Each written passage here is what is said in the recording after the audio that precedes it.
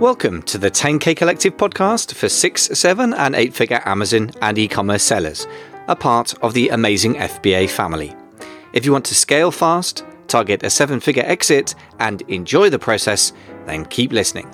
Today's episode is sponsored by the new e-commerce podcast, The E-Commerce Leader, co-hosted by myself, Michael Veazey, and Jason Miles, top 1% Shopify store owner and Udemy's highest rated e-commerce instructor.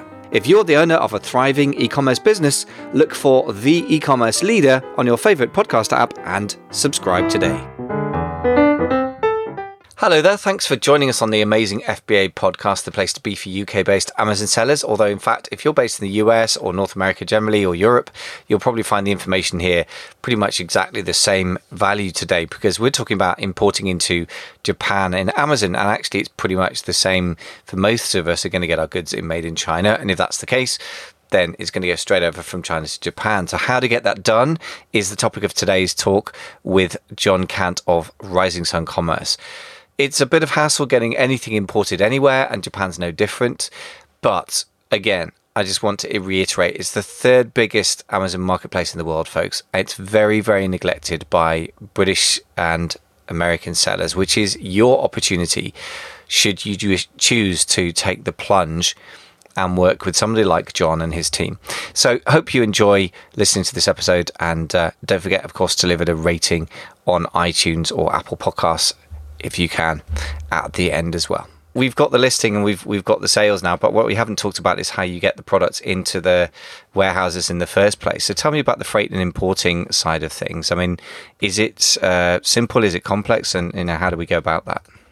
Yes, I mean, the one thing to flag at this stage is you need an importer of record, or which is somebody in Japan responsible for accepting the goods through customs. Now, there's various third-party companies that provide that service, or some freight forwarders do it as well, depending, on what their relationship is with Japan.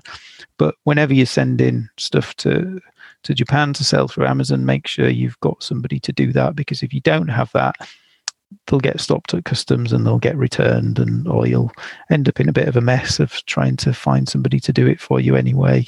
Yeah, but it's a lot more stressful to be in that position than it is to get it organized up front. So yeah, that sounds fairly random, although you do get that with. So I was talking to a warehousing service based in Toronto the other day, and he said, yes, sometimes people just send stuff to us and then they email about it, and a month later saying, is our stuff in Amazon yet? And then they say, you didn't actually arrange anything. So that's not a good plan. It's never a good plan. It's amazing to me that people ever do that, but I could kind of understand it if you're in a great big hurry. But if you're launching to a completely new country, yeah, it's fairly random, but it sounds like it's very easily dealt with. So freight forwarders offer it as part of the service. I guess if you get a freight forwarder, would you have a list or partner freight forwarders that you can put people in touch we've got a list of suppliers that if people want, through to them. Yeah, absolutely. Okay, and do you have that ready on a list anywhere on a web page or a sort of cheat sheet, or is it just email? PDF that I just tend to email to people when they ask for it. Could we possibly, if we put a redirect for that, could we possibly have that available for listeners? Yeah, sure. Yeah, very cool. All right, yeah, so I'm gonna make something up and we can redirect to amazingfba.com / what should we say, Japan FF. So FF for freight forwarders. Why don't we say something like that? So amazingfba.com / Japan FF. So if you want to get that information from John's list of amazing people, obviously I presume that you guys can kind of take care of the whole business anyway if people give you a ring, right? Yeah. I mean, there's sort of 4 main areas that we take care of: do market research, getting your listing set up properly, advertising, and then ongoing customer support and seller support, so keeping your account healthy and dealing with any problems and customer problems. So, and does that include the freight side as well? I was just about to say, we tend not to get involved in the freight side of it too much, but we'll connect people with freight forwarders, importer of records, and then they can talk directly to those people. Yeah, still, I mean, even that connection, if you don't charge for it, I mean, it's basically, still doing the service for people. That's worth knowing. Brilliant. So, okay, so I mean, once you've got yourself an importer of record, what are the next things we need to do to get it into Japan safely, and what are the kind of costs as well? Yeah, so I mean, obviously, when your goods arrive there, you've got to pay tax and import duties, which is why you need this importer of record, because they're basically responsible for paying your duties. Now, over recent months, we've seen clients who are sending products directly to an FBA distribution center. We're seeing them be inspected by customs more and more because there's kind of been a tax loophole to some degree where overseas sellers haven't been paying sales tax on the full sale price of their product. They've been paying it based on the cost price or bill of lading kind of thing. So I think Japanese customs and excise department have got wise to this, and they're kind of flagging more and more products in that situation. So if they know that you're going to be selling it on Amazon, and you're not selling it on to somebody in Japan as is the sort of traditional method of distribution, then they'll be missing out on their share of tax. So they've been inspecting products in that situation, and they've been going on to Amazon, and they investigate what you're selling it for on Amazon, and then they charge you a tax based on what their investigation reveals, what the rather than what you're declaring it at. So yeah, that does make a certain brutal kind of sense. I guess what we're saying is to read between the lines, don't under-declare the value of your goods going to Japan, because it won't actually serve you, apart from the fact that, of course, it's tax fraud, which we could not be seen to endorse. But I mean, even if you are willing to sort of bend the rules a bit, that's no longer going to actually help you. So that's worth knowing. Well, I mean, it's not necessarily tax fraud, because the Japanese tax laws are quite complex. Okay. And there's a certain threshold in there, so it depends how much you sell in, and there's like a time threshold as well. So you've got to have been selling for 2 years before you kind of become liable for these taxes and stuff. Now, obviously, because it's such a complex area, maybe you could fight it and stuff, but it's kind of a tricky one. It's a grey area. Okay, so tell us, how do we handle that? Because you just brought up something that I didn't realise was so complex. Because obviously, certainly the US, famously, we've got to deal with the sales tax, and that's been extremely complex. It's becoming simpler and simpler as most states opt for the marketplace tax rule, meaning that Amazon, if it's in California, say, or most states, have to collect the tax and remit it. In other words, get it to the tax authorities of that state and then deal with the paperwork. So they deal with all of that stuff. So how does it work in Japan? Who's responsible for import tax and remittance and stuff? That's just dealt with when you import, right? Is that just dealt with in one day? Yeah. So I mean, you're your own entity, and you're responsible for filing your taxes in Japan. But because sellers in this situation, there's an overseas seller that the Japanese tax authorities find it hard to come and look for you and find you. So I think that's why they're a bit nervous about more investigation and trying to charge you due tax based on the sales price. So let's be very, very clear. For our American friends listening, will be getting freaked out, because for them, tax means sales tax. So we're talking about import tax, right? And it is, once it's imported into the system, once you sell, do you have to deal with sales tax of any kind? No. So there's no sales tax in Japan? How does that work? Well, no, there is. It's 10%. But it kind of goes on at each stage of the. So it's more like VAT then. Exactly. Yeah. So it's not sales tax. So it's which means Americans listening will be freaked out now, because every American I've ever spoken to generally finds VAT really hard to get their head around, because it's just not a thing in America. So tell us in the simplest possible way, and obviously they can consult a tax expert if they want, but neither of us are claiming to be tax experts, I think, nor is this a substitute for professional advice, is the usual thing, right? But exactly. Nevertheless, what's the simple version? Let's say I'm importing 100 units as a sort of tryout of a product. I'm getting it made in China anyway, so I ship it over to the US. Presumably, by the way, the shipping time from China to US to Japan, I should say, is super quick, right? How long does it take? Yeah, so it's the actual ship time is about 48 hours, or door to door, between your factory and FBA centres, probably 2 weeks. Assuming they're on the east coast of China, I guess. Otherwise, across China. Yeah. So it's super, super fast, and then you've got a bit of sort of loading at one end, unloading the other, and then customs, what have you. But exactly. I just wanted to point out, it's incredibly just round the block. If your stuff is being made in Shenzhen or Guangdong or whatever those massive coastal cities, it's not got to go very far. So your actual freight costs and time is going to be super fast, which means you can stock less stuff, which means ties up less capital. These are all just mundane but incredibly important reasons why you should go to Japan. I just wanted to not miss that. But okay, I've got 100 units. Let's say they've got a declared customs value of about $5 each. So that's $500 worth of stuff. And then I get them to Japan and they are going through customs. What happens at this point? What's the process? So, depending on the address on them. So if you're using an importer of record that is sending it to their warehouse first, then the tax authorities might look at that and assume that you're selling it to your importer of record and you will pay tax based on your declared value. Okay. And if your final address has got Amazon FBA Center written on it, they'll look at that and they might get a bit suspicious, thinking, we're not going to be, the tax authorities are going to be able to claim the sales tax based on the sale price here. Let's have a look what's going on. And they might look at how much you're selling for how much these products are selling for on Amazon, and then charge you the tax based on what they think the sales price is minus. All right. So if your products are, say, $5 each, if you're selling them for, then they'd look at the $20 sale price. They'd say, right, Amazon are taking 10% commission, and then there's a sort of distribution price of $3 or $4 or whatever. So that maybe comes down to $15.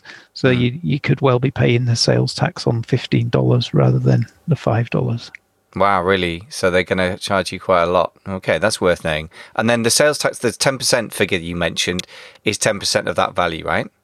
So that you'd be paying 10% of the $15. Yeah, or $5 if they believe you, basically, or somewhere in between. Yeah. Our new partner for today's episode is Ovals, the stock management experts. According to Retail Dive, e-commerce store owners lost $22 billion in sales because of being out of stock. 15% of consumers actually switched sites to buy the item if they encountered an out-of-stock product online. Don't let that be your customer. Ovals can help you avoid these mistakes. With Ovals, you can check for stock errors and improve inventory accuracy to increase sales. Ovals want to help you grow your sales with a free inventory accuracy cheat sheet. All our listeners will get 2 months of an Ovals paid plan for free. You can get your free months by visiting ovals.io/amazingfba. That's OVALZ.io/amazing, F for Freddy, B for Bertie, A for Alpha. Okay, so that introduces quite a note of uncertainty, I have to say. Then you're saying it's more like VAT than sales tax. So you're saying you're paying it there, then you get it into the Amazon warehouse. Let's say you're shipping straight to Amazon, and then it sits in the warehouse. Then somebody makes a sale, and you'd say you're selling it for $20, or obviously the Japanese equivalent price. What happens at that point when you make this $20 sale? What happens financially to the tax? Well, that's it. As a small seller with a test run, you're probably not going to go. Well, if you're within your 2-year time limit, you don't need to file your taxes anyway, is my understanding. So, you don't need to do anything. And eventually then, after 2 years, are you going to be paying for that sale 2 years down the line? Or is that sale just kind of part of a 2-year sort of effectively free of sales tax, I should say? Yeah, so eventually, if you take Japan seriously and you build up sales, then, you need to be paying your taxes based on what you're selling there. And it's at that point you want to kind of go and have a chat with the Japanese tax company that can probably give you the best advice. Yeah, and do you have contacts in that world as well? Yeah, we've got a couple of companies that I can recommend as well. I was going to say, because those of us based in the UK or USA who have handle on Japanese accountants is probably zero. So that would be really useful. Okay, so like all these things, it gets complex. It took a while for me to find people that could fill in the gaps. I bet. I actually looking for quite a long time. So, people who can handle e-commerce, because it's become come onto the official radar, if you like, in a lot of countries and jurisdictions, I should say, in the broader sense. So some states in America have woken up to it, some not. Then it's become more complex, and the rules kind of change quite frequently. That the French have decided to change the rules around quite a few things recently, as they like to. So yeah, I guess in the end, there's no substitute for finding a really good accountant who's got their head around it, which is not common. So if you've got handles on those, that's useful.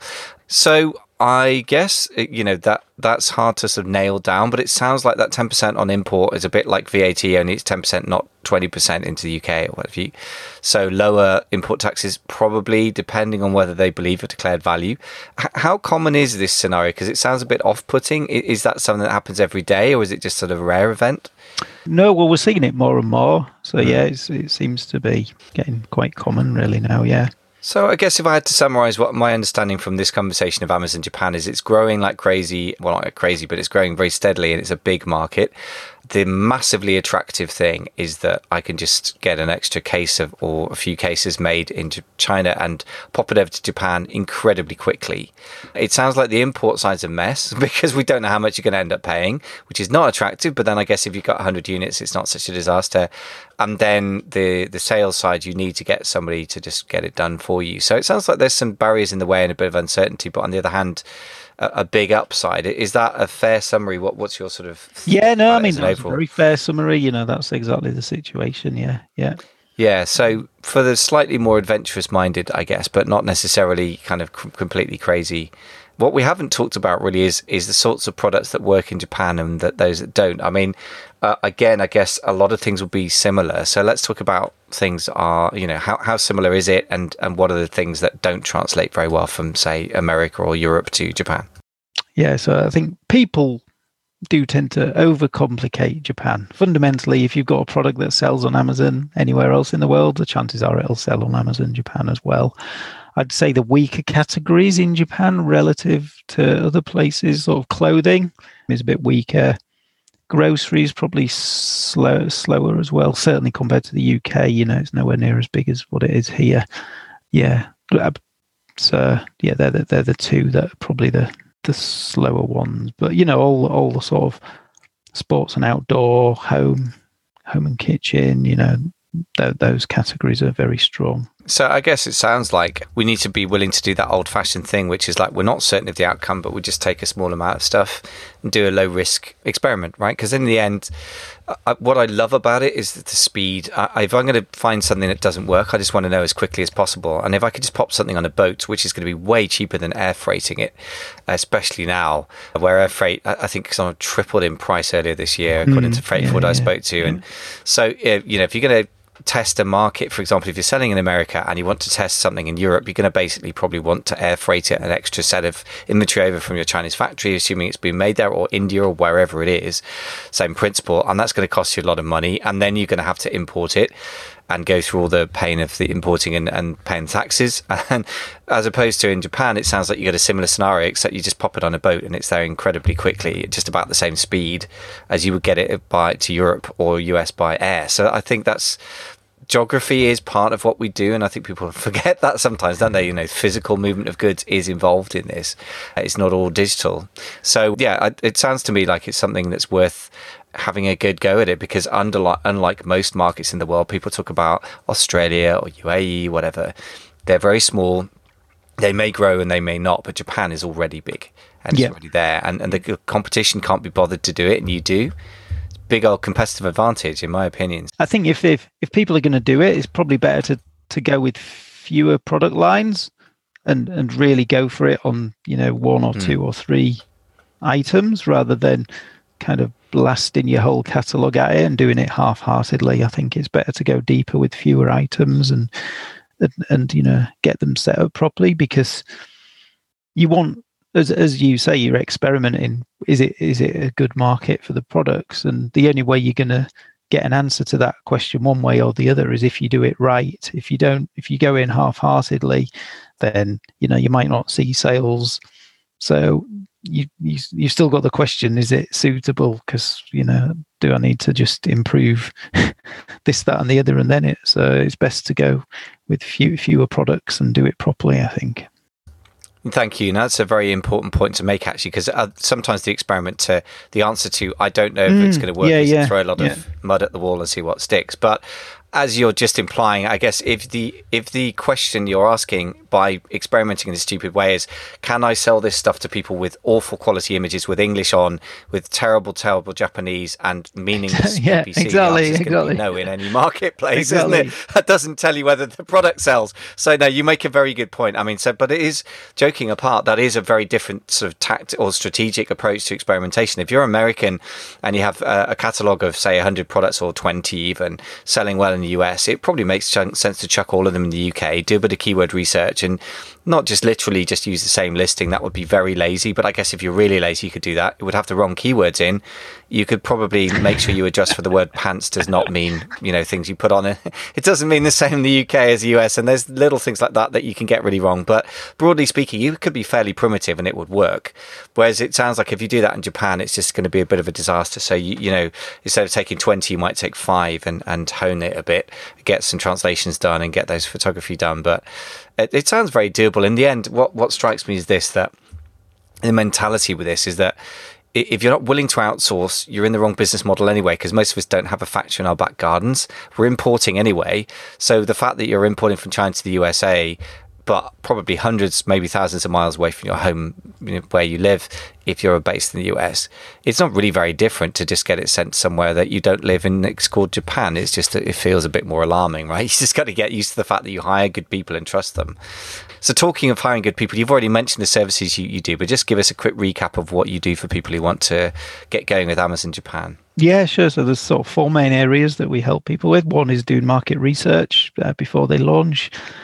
Second is getting people's listings and product pages set up properly, properly keyword researched and stuff, as we've discussed already.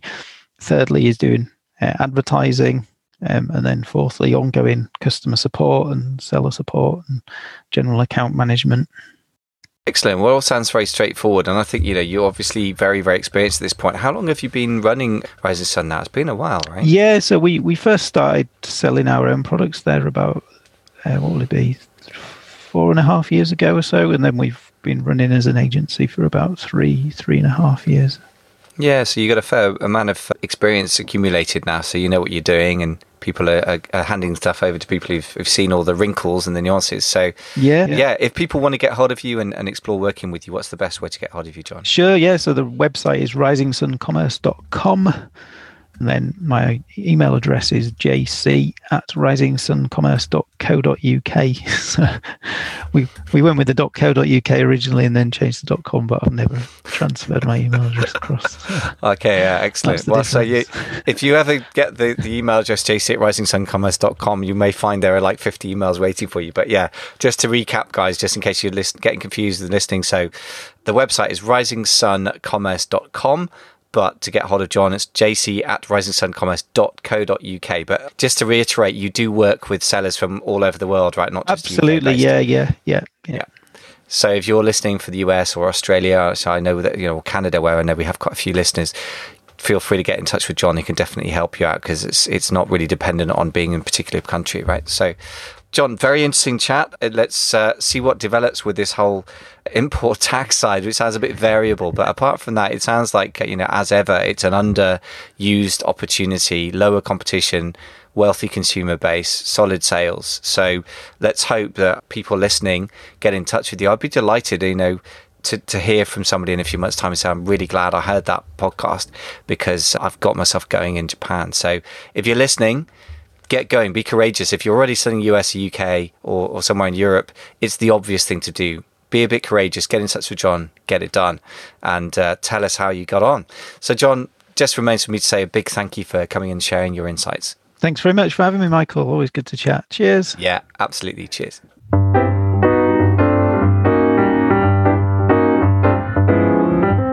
Thanks so much for listening to the 10K Collective podcast, part of the family of amazing FBA podcasts. Today's episode is sponsored by the new e-commerce podcast, The E-Commerce Leader.